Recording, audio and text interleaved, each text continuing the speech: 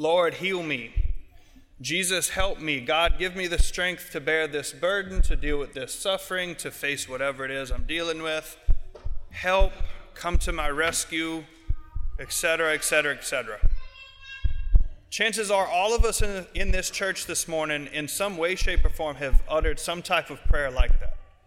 Some prayer asking for God to have mercy on us, to see us, to heal us, to give us strength to carry some cross. If we have been so blessed as to not have to ever make that prayer, I'm sure we all know someone who has. Healing is one of those things that when it comes to the Christian faith is very mysterious. Why would a good God allow suffering? Why would this happen? Why doesn't he answer the prayers? Several years ago, in summer of 2018, I spent a summer in Pensacola, Florida, as a hospital chaplain.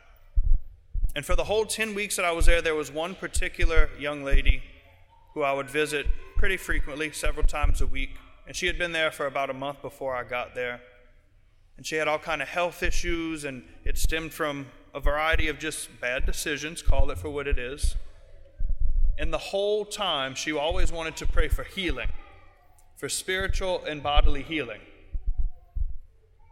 And so we got to know each other quite well, visited, asked questions, kind of got to know each other.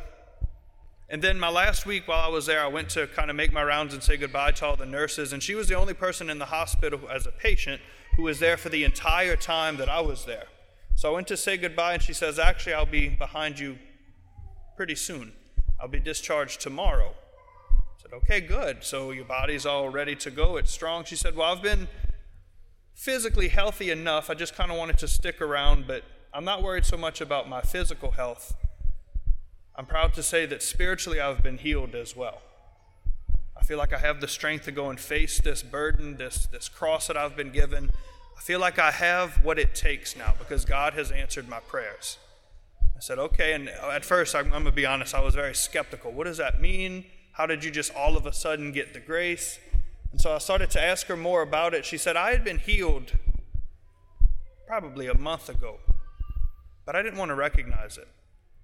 Spiritually, I didn't want to know. I didn't want to really believe that God gave me the freedom and the strength to walk away from this addiction that I'm struggling with. And through the counseling and everything, yes, there's another side to it, a medical side to it. But what she said really, really did strike me. I've already been healed. I just really didn't see it. What a concept. Look at the 10 lepers in the gospel today. They're all cleansed. They look at Jesus and they know what he's done. They've heard what he's been doing. They've seen the miracles. Lord Jesus, Jesus Master, Jesus Savior, Jesus Divine Physician, we know who you are. We know what you can do. Have pity on us. Have mercy. Heal us. They stayed at a distance because that was the law at the time. They were unclean. We're going to spread leprosy. And Jesus doesn't say, come here, let me give you a blessing, let's pray together. He simply says, go show yourself to the priest so that he can see that you've been cleansed, so that he can give approval that now you are up to date, up to speed, if you will, and that you can come back into society. Make it a public act of your faith. And on the way, as the gospel is saying, they're all cleansed, but one in particular, St. Luke is very, very intentional about saying one realized that he was healed. They were all healed, they were all cleansed, but only one realized it. Why is that the case? A lot of times when we see something in Scripture that isn't ideal, we tend to villainize that person. These 9 lepers who were healed and didn't come back, were they just ungrateful? Maybe. Maybe they didn't recognize that they were healed. Maybe they didn't think that they were worthy of being healed. Maybe they didn't want to acknowledge that they had to go to God and get that healing. They couldn't do it themselves. Look at poor St. Martha in the gospel. Martha, Martha, you're worried about too many things. Just come listen to me. Well, of course, Martha, why wouldn't you do that? Go listen to Jesus. She was doing her best, trying to take care of the Lord. We tend to villainize those people who really mirror what we do even today. That's a great irony of it. But what if we started to see healing in a different light? That God has healed us to some extent, that he continues to heal us daily, But what healing in our lives take place that we don't want to look at? What burdens do we become so encapsulated with that they're too heavy to put down? What pains, what woundedness, what sinfulness, what brokenness, whatever it is in life, what is it that we focus on just a little too much to see the healing? And that's not to shame us. That's not to make us feel guilty that, oh, maybe I am healed and I just refuse to see God. Maybe that's the case, but it's always a deeper invitation to open our hearts more, to let God do what he says best in Scripture. Behold, I make all things new. I want to make your heart new. I want to heal you in a new way. I want you to encounter me in a new way. For those of you who are called to the state of marriage, the vocation of marriage, you've known your spouse for years, but there's always some type of newness through the sacrament, the sacramental grace, that you never just get so tired of each other where you just walk away. We'll take a few months of a break and then come back later. There's a certain newness out of love, out of grace. The Lord reveals himself to us in that same way, through healing, through answering our prayers, sometimes in a way that we don't expect, sometimes in a way we do expect and we just don't want to see it. Hear me very clearly. That is a poison of the enemy. Satan does not want us to be healed. The enemy wants us to stay wounded. He doesn't want us to see God. He doesn't want us to realize that we do have the grace. How? Through our baptism. This first reading, Naaman goes down. He has leprosy as well. He plunges 7 times in the Jordan. Ironically enough, the same river that Jesus is baptized in years and years and years later. It's this rich symbol of our baptism, being washed in the waters. When you're washed in the waters, yes, your sin is forgiven completely. Yes, you are claimed as a child of God for all eternity. But you also receive this authority as a priest, a prophet, and a king. A priest to go and sanctify the world, a prophet to be a herald of the gospel, a king to rule with Christ. That's why St. Paul in the second reading says, I may be locked up like a criminal, I'm in chains, but the word of God, he says, the word of God is not chained. It cannot be stopped. The word of God, when we see it for what it really is, the living word of God, his truth, we can't go wrong. The world will be changed. Hearts will know the Lord. But we have to be those heralds. That gospel changes us. The truth of God heals us. Yes, the sacraments are absolutely important. The community is absolutely important. The scriptures are too. So often I think as Catholics we think that I'll just go to Mass and within that 3-year cycle I'll hear most of the gospel, most of the Bible. I'm sure all of us have a Bible at home, but how many of us just keep it in the corner to collect dust? How often do we actually read Scripture?